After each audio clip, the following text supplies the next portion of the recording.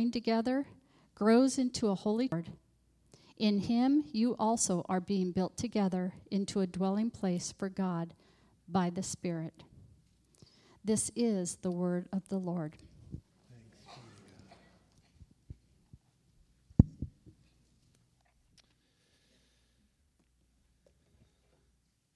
Thanks, Leslie, for reading that for us this morning. This morning we start a new 3-week kind of mini-series we're calling Life Together.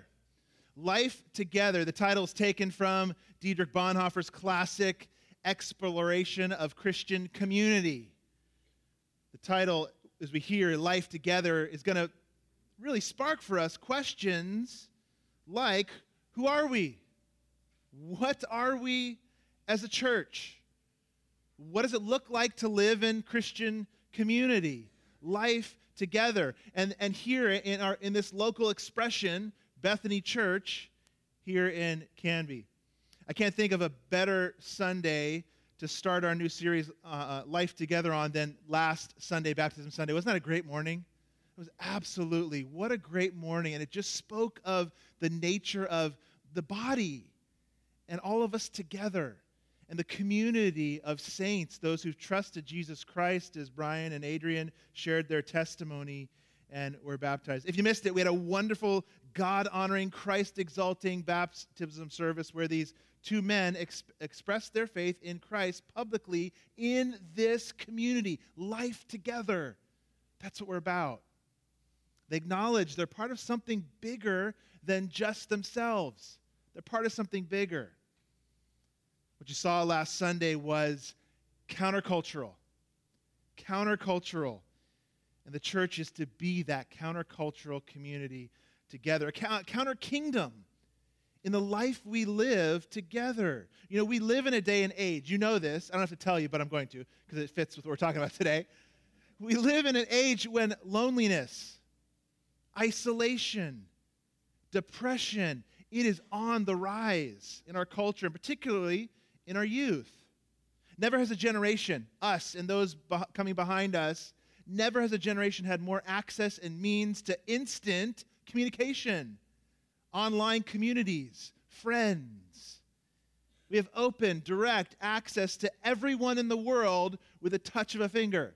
My dad was in Ireland last week, and it's just, you touch, and he's in Ireland, halfway around the world. You touch the phone, you can see each other's face now. We have all kinds of technology. And yet we're living more and more of life alone, not together. Study after study shows that unprecedented, epidemic even levels of loneliness, isolation, alienation, and depression are hitting our culture and real people. And in the church, we're not immune, are we? We have fallen prey to this sense of connectivity that's been lost. We feel it. The loss of togetherness. We have to push back against it. So that's what this 3-week series is. Real life together. Relationships.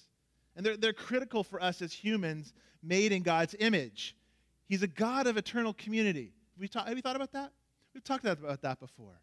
In the Trinity, we have a God who's one but three persons, Father, Son, and Spirit. He has lived himself in eternal community forever. Is it any wonder that we, you and I, need community? We're made in his image. That's how he was made. That's how he is. That's how he made us. We need each other. Add to that the increasing cultural stigmatization of Christianity, the stigma that's being attached more and more to following Christ, and maybe what some call our retrograde backwards views on gender, sexuality, family, marriage.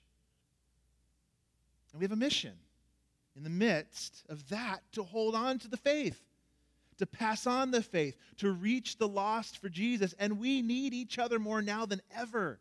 I believe that. And I believe that's going to only increase. We need each other and this life together. If we're going to weather some of those even cultural storms, gathering storms, and keep the gospel so we can get the gospel out, we need this life together. So God's building here at Bethany Church a community You might use the word culture. He's building that here. And yet, I know, even in my own heart, there's a temptation as Christians to take for granted our life together, especially if you grew up in the church. Just what you did. You went to church, you went to Sunday school, you just did it, you went. It's kind of you go on a Sunday, you do your thing, you're back, you're in, you're out. That temptation to take it for granted, it's there, and it's always been a temptation. In Hebrews, he said, don't forsake the gathering of the saints. Dietrich Bonhoeffer's day in his book, he said this: it's not simply to be taken for granted that the Christian has the privilege of living among other Christians. Don't take it for granted, he says. So written by a man who was in jail for his faith. He lost it. Jesus Christ lived in the midst of his enemies, he went on. At the end of all of his disciples deserted him at the end of his life. On the cross, he was utterly alone, surrounded by evildoers and mockers. For this cause he had come to bring peace to the enemies of God. So the Christian too belongs, not in the seclusion of a cloistered life, but in the thick of foes even. There is his commission, his work. What's he saying? Community is a privilege. It should never be assumed that you'll have it tomorrow or the next day. Jesus Christ is bringing peace between relationships as he is the peacemaker, and we too then are to live amongst other people with the gospel of peace here in our community and outside the world as well. So Bonhoeffer's saying, may we never minimize the importance of community or small community, as our temptation can be sometimes to aloofness, to isolate, and sin makes us do that. So over these 3 weeks, we're going to look at 3 passages from the book of Ephesians. Last week we started in chapter 2. Do you remember we talked about spiritual death to life in the first half of chapter 2 of Ephesians. It was a picture, baptism was on that Sunday as well, of spiritual death to life. We talked about the fact that we are alienated from God, the first half of that chapter. But we're saved by God. Do you remember it? From God, for God was the first half of that chapter. So this Sunday we're going to look at the second half of chapter 2 to remember 4 truths now about who we are as the church to help us appreciate the gift that we have of life together. So hopefully you got your outline, your Bible open, smartphone, tablet, book, however you have it, to look at our first truth about who we are. It's this: you and I, we were once a people who were far off. Far off. Our passage today is going to speak in this kind of language. Far off and near. And Paul wants us to remember. He says it twice there in the beginning of the passage, didn't he? Remember this. Remember who you were before coming to Christ. This idea of being far off, you might use the word alienation. That is the problem of humanity. Alienation is the problem of humanity. Alienation from God, as we're separated from him, which was what the first half of chapter 2 was about, and alienation from other people, which is what the second half of chapter 2 in verses 11 through 22 is about. Alienation, it's the problem of humanity. We're born, yes, into a family, but isolated from God, and just live in a family for any given amount of time. How easy is it to alienate? We know. The relationships break down. It's hard. It's work. It takes a lot of work. Alienation is a big problem. Verses 11 and 12 and 13, Paul gives us a description. It's a description of the pagan at that time, Jew and Gentile. Jews were God's people. Anyone who was a Gentile were the far-off ones, the ones who were far off, the ones who were outside of God's chosen people, the Jewish people. But this is us today as too, in our pre-Christian, if you haven't come to Christ, or have our pre-Christian days. This is us too, this far-off people that Paul wants us to remember. Take a look at this slide. It lays out for us kind of the idea of being Gentile really is us too. And Paul describes this people group with these terms you see on the left here. They are the uncircumcised. It's always fun to talk about circumcision in church, isn't it? We're just going to put it out there today. We're talking about circumcision a little bit. They were the uncircumcised. the pagan Gentile. And the circumcised was just a way to speak of the Jews, God's chosen people. Circumcision was that outward sign, the branding, you might say, of membership in the covenant people of God. That you were cut out literally from a people set apart for God. That's why God gave it. It was that symbol. But as Jeremiah said, even in Old Testament times, circumcision of the heart is what's really important. You see that on the right side. It's what we need. That we're cut apart, that we're set apart, that our heart is set apart for God. So far from God was the next. Far from God says separated from Christ, not trusting Christ. It's us too before we come to him. The Gentiles, he says, they were alienated from Israel is the next one.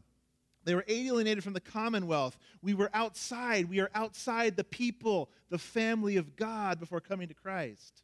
Strangers to the covenant's the next one.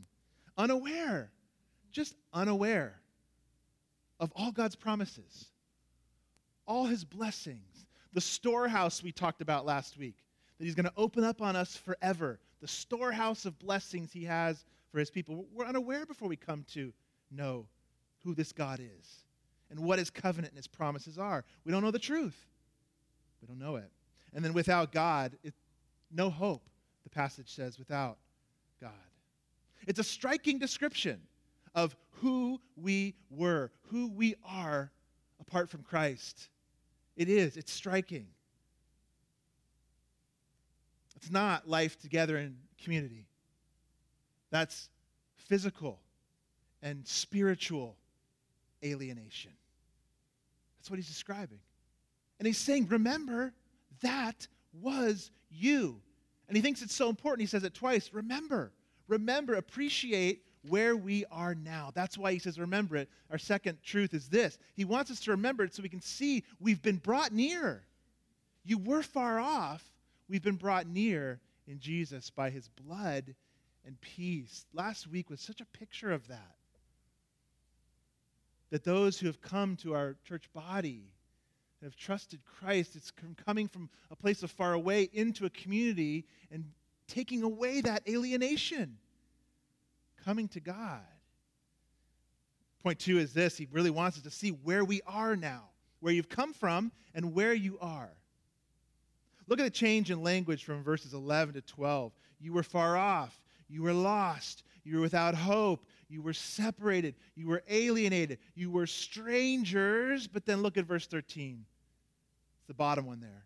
But now in Christ Jesus, you who once were far off have been brought near by the blood of Christ. There's a parallel there between those verses in chapter 2, 4, and 5, and 13. We're supposed to see, but God, you were spiritually dead, but God, you were far off, but now in Christ Jesus, you've been brought near. Now remember, he says, remember. You were brought near, this nearness, this idea of incarnation, body to body, closeness, far off, now near. This is the language of God's people. Far off, but now we're near, we're close. Nearness. It's what the incarnation actually is all about. Think about that for a minute. The incarnation was Jesus taking on a body. He came near to us, didn't he? He didn't have to, but he chose to come near to us by taking on a body so we could be brought near. That's the gospel. Near to God, but also near to each other too. But it's not all humanity. All humanity has not been just brought near because Jesus came to earth. That's not the case. What does Paul say? He says, first, it's by the blood of Christ. By the blood of Christ. His sacrifice for us. We needed that to bring us back to God, to make peace between God and man. By the blood. And we must be, the other word he used was in Christ. So by the blood and in Christ, it means we've got to be united to him. You've got to be wed to him. You've got to be brought to him through, as this made our own, through faith. Intimately through faith. That's what it does. So life together, then, the church, us gathering on a Sunday morning, it's so much more than just about a religious experience or religious growth or intellectual knowledge. It's always, let me say it again, always about nearness to Christ and nearness to each other. Always. That's what the incarnation was all about. And it's nearness not just intellectual, not just philosophical. It's a spiritual rebirth and nearness to each other. This is how the new life and new community is formed. By his blood, being in Jesus, him coming near and making it possible for us to come near. I was reading a testimony of a doctor this last week. And he was discussing his bedside manner. You ever had a doctor that has good bedside manner and then a doctor who doesn't? It's quite a different experience, isn't it? Some of you are like, yeah, we've all experienced that. I was reading his testimony, and he was talking about the fact how medicine has changed and how there is so much, and we're grateful for a lot of them, but machines and things, you go in, you're instantly hooked up to like 30 lines, aren't you? You feel like a marionette. You're just like, you're like one of those, you just got lines all over you, don't you? You get hooked up. And those machines are good, and they help, and they gauge a lot of things. But his testimony was talking about the fact that most of the time, care now is somebody walks in, you're kind of on the bed, you don't even really exist. They go to the machine. It's the numbers, isn't it? And they record them, and they write them down. Oh, you're here. That's right. I was looking at the machine and the numbers. It can be like that, can it? He was talking about that. They write down the numbers and maybe just walk away. He was talking about a story how he went in one time, and he just, the old-fashioned way, he went in and he took somebody's pulse. Just like that. Just touched their arm. I mean, the machine was there. It could have taken it, but he went in and did that. Here's what he said about it. He said, taking someone's pulse seems like a simple gesture. He's talking about a real experience now. He said, but when I placed my fingers on Mrs. Smith's wrist to feel the rhythm and the regularity of her heartbeat, I had no idea her husband would be so impressed. See, Charlotte, how different this doctor is? He still checks your pulse himself, just like they did in the old days. What did he do? He got near to her. He identified with her weakness in that moment. He got down on her level, and he just touched her wrist. That's all he did. Just to take her pulse.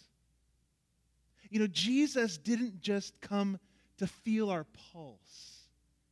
He actually took a pulse on himself, didn't he? He took on a heart himself, a beating heart, and then he dies, not just to check your pulse, but to give you a new heart. That's incarnation. That doctor saw it. He realized, whoa, the power of just getting near somebody. That's what Jesus did. And so Paul says, remember, you were brought near to God in Jesus by his blood and peace that he makes. And he brings us near. And he creates this new community. It's our third truth. He comes near so that we can be created into this new corporate community reconciled to each other, but to God as well. We'll finish out our time together this morning talking about this new community. Now, who we are now as we've been brought near, far away to near, so then who are we? What are we to be? Those are the questions of this series, Life Together. That doctor went on in his testimony.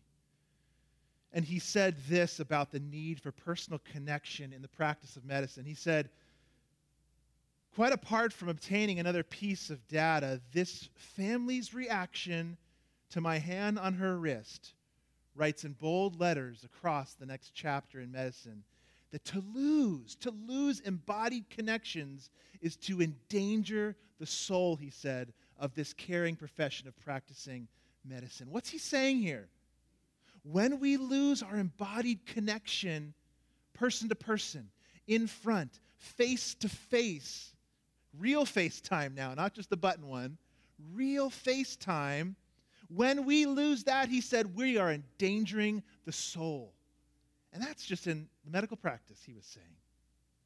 And it's the case for us in the church. To lose fellowship, to break with God's people is to endanger your soul. That's what Paul's saying here, this new community.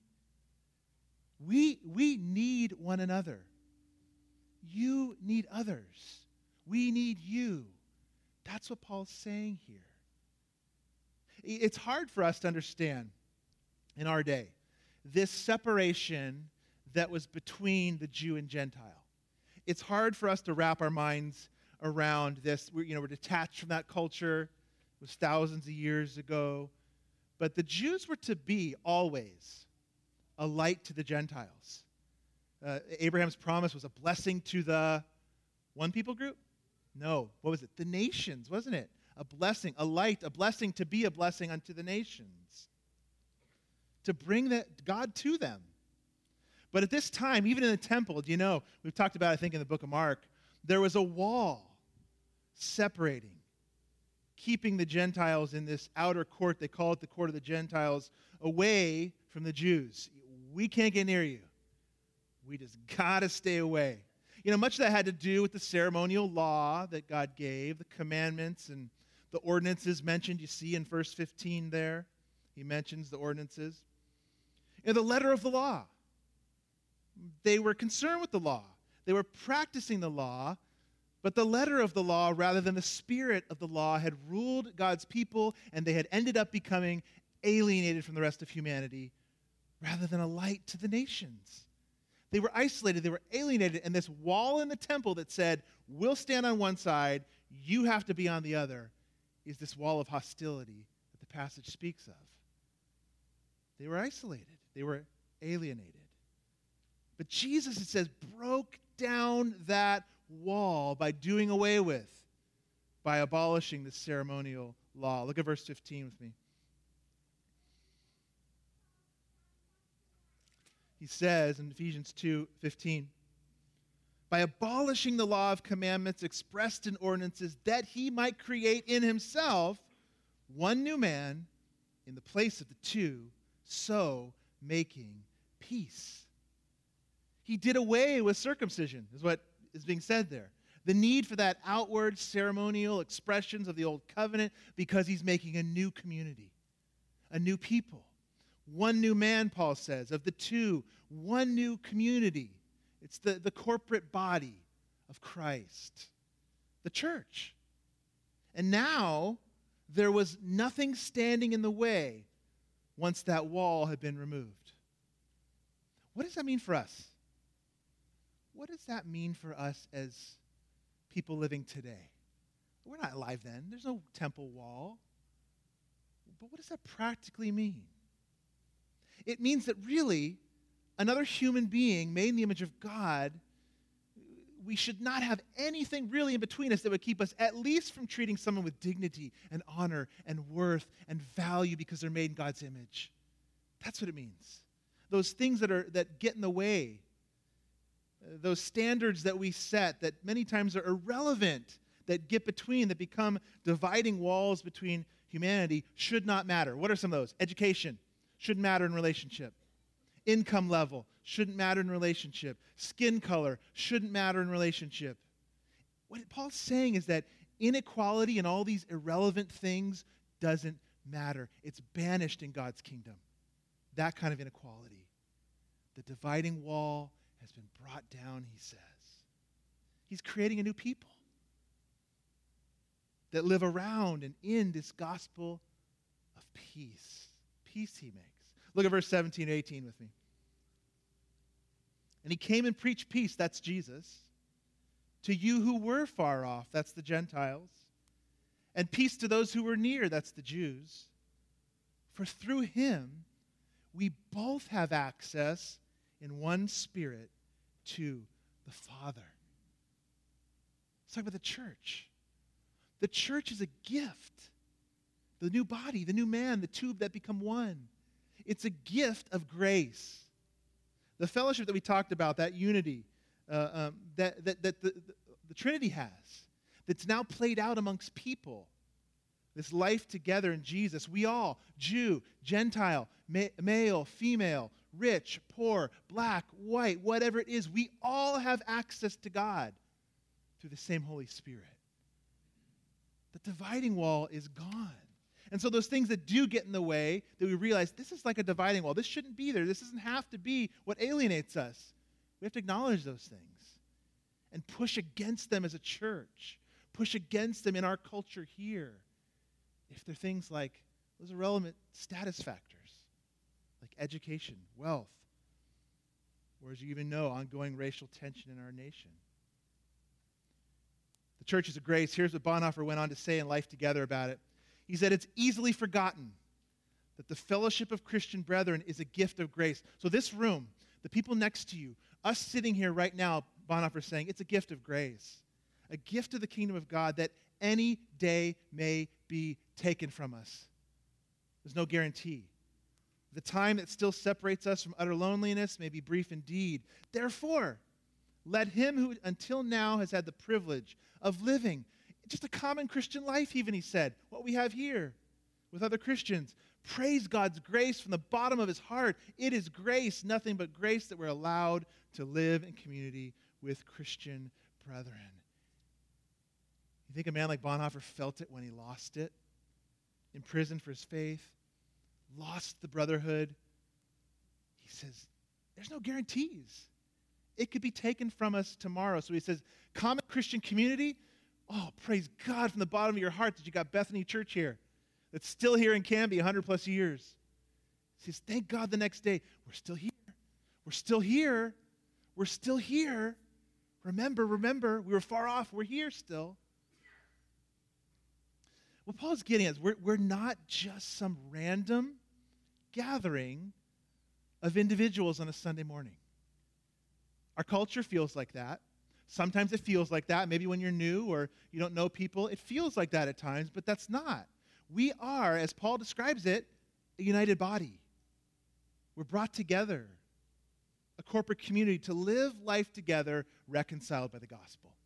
That's what this whole passage is about. It's not just a random gathering of individuals.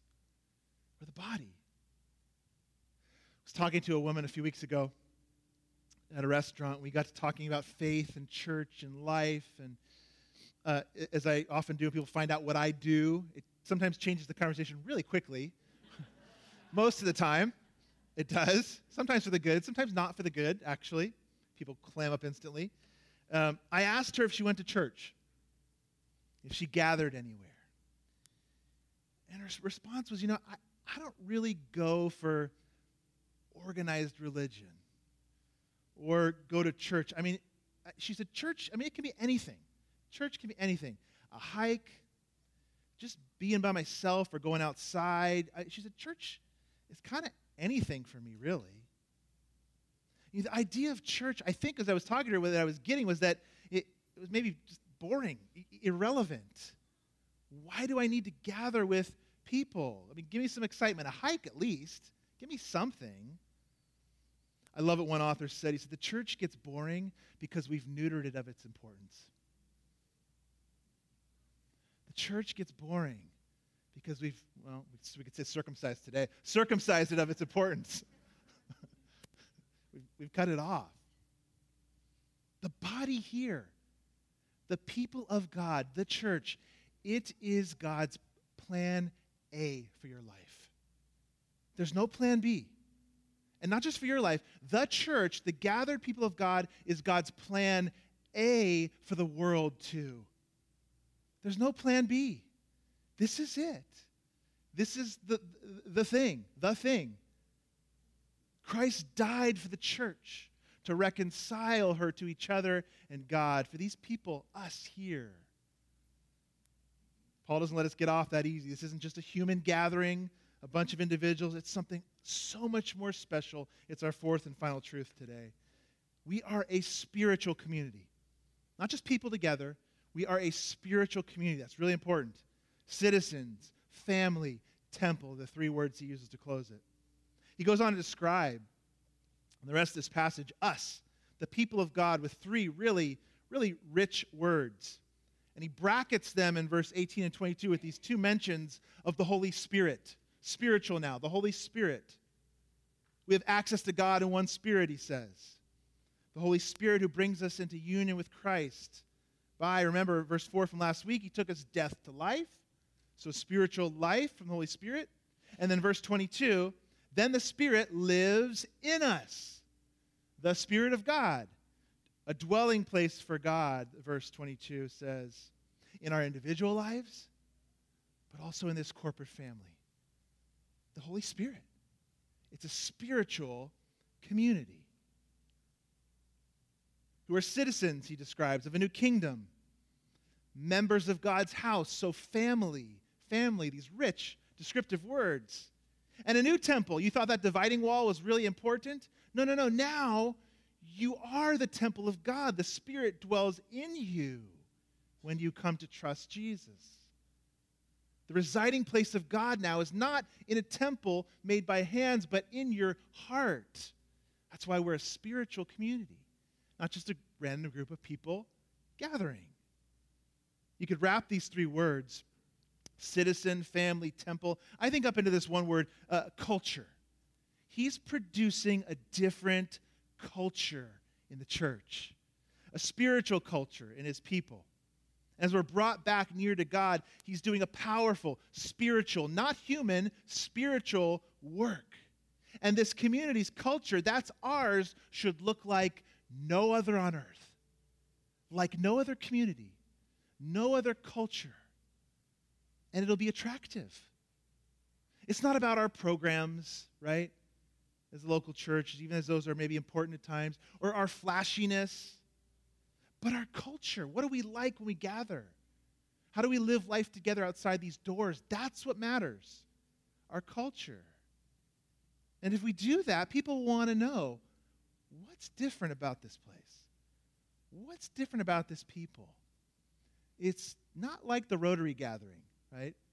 Or your book club, or your kids' baseball team. Those are all gatherings of humans, aren't they?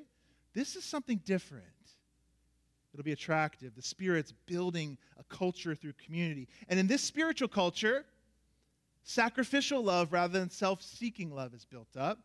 In this spiritual culture, we're united in Christ and his work, not just a common interest or hobby or devotion. He is the foundation. Isn't that what Paul said? He's the cornerstone. That's the glue to hold us all together. In this spiritual culture, he's building our love to serve rather than our love to be served for pleasure. Do you see how this culture is supposed to look different? Countercultural, we say. In this spiritual culture, what rules? People? Somebody in power? No, the Word of God. The Word of God is what rules in this spiritual culture rather than rules enforced by power and coercion, like the culture of the world. You see, it's different. It's a spiritual culture. It's different. And you have this Spirit living in you if you've trusted Christ. And he's building us up, Paul says. He's building us up. How? How does he do it? Because that's important. How does he do it? How is he building us up? It's a simple answer. We go back to it a lot.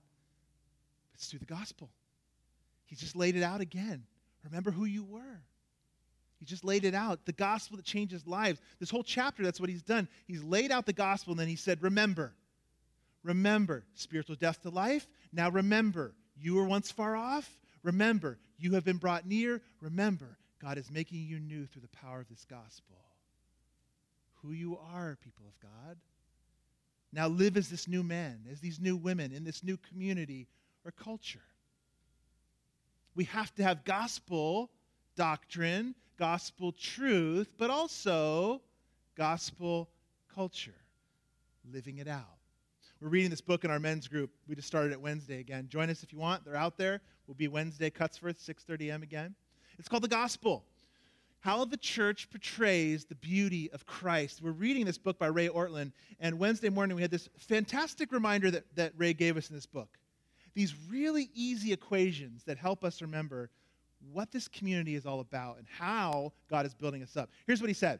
He said they're little math equations. Gospel doctrine, he says, if you've got that, but take away the gospel culture, what are you as a local body? It's just a hypocrisy. Because you've got truth, right? Gospel doctrine, but your culture, it's not impacted by it at all. And people have said that about the church at times, haven't they? But they're so hypocritical. They're so hypocritical. They believe these things, they say these things, they teach these things, but they're just like us. Gospel doctrine minus gospel culture, hypocrisy, he said. It's truth without love. Another way to say the top one. Truth without love. Doctrine without transformed lives. How does that end up? How does that come across to people? Bitter, harsh, pushy, truth without love. That's let me win an argument, not the person. It's not very attractive, is it? Gospel doctrine without a gospel culture. Hypocrisy. But a gospel culture without gospel doctrine, what does he say that? He says that's really fragile. That's fragile. It's mere, gospel doctrine, or gospel culture, you're a really loving people, but there's no doctrine or truth behind it. That's really just mere sentimentality, you might say. Maybe just emotion. And it's fragile. It won't stand up. It will not stand up to the pressures of culture. It won't stand up to the trials of life. Gospel culture without doctrine. But he says, if you put them both together, if you put gospel doctrine and it builds a culture, a people around that truth, he says, you will see the power of God at work. You will see the power of God. The Bible's got a word for it, Greek word, dunamis. What's it sound like? Dynamite. That's how the Bible describes that power. It's like dynamite if you put the two together. I love it. Bethany Church. May God continue to build us up, as Ephesians says, into this family, this kingdom, this new temple with gospel doctrine and gospel culture, and we will see the power of the Spirit move in our lives, in our community, to be transformed people. You've seen this logo, which you've been using at church. You've seen it. It's on by our office there on the wall. You'll see it come up on a slide. It's three things we value at Bethany Church. Word, prayer, gospel. Which two do you think we hear about the most here at Bethany Church? What do you think? Word and, somebody said over here, gospel. Word and gospel. Three things we want to value. Over the next 3 weeks, I want to invite you to pray, that middle one there, to pray for Bethany Church. Our elders have talked through this, and we're asking and inviting and challenging you to pray for Bethany Church over the next few weeks. And we want to make this as easy as possible for you. There's a few things we're going to do. You'll see inside your worship folder, do you have an insert in there? I was going to bring one up, but I didn't bring it. Yeah, an insert. We got a slide, actually, too, that kind of shows us. On that insert are laid out the next 3 weeks and a prayer prompt for each day there. Remember what we are. Here's a few. Be a body growing in maturity. Down to next week, persevere when I get weary. Pray for my church leader. Pray for my small group. Final week has a couple. Pray for our mission partners or not yet Christians. And what we want to challenge each other to do is for the next 3 weeks, pray every day for each of these. Today, as you head out, you see there we've got Life Together, but we've got 5 things to pray for your church. As you head out today, we're going to give you a gift.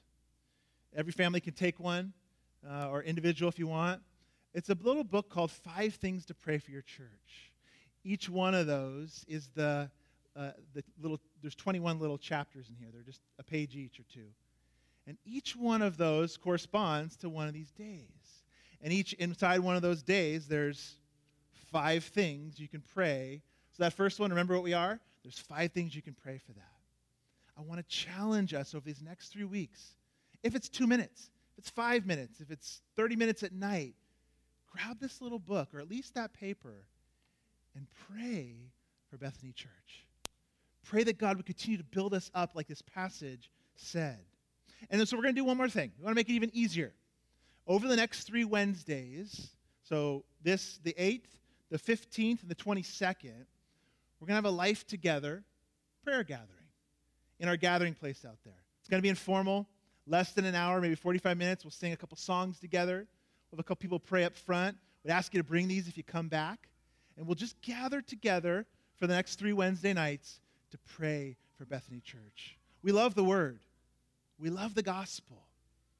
But let's pray, too, that God would build us up into this type of people. We do it? I hope so. We'll give you that when you head out there. Some elders will be back there. So as we come to this table now, this table, it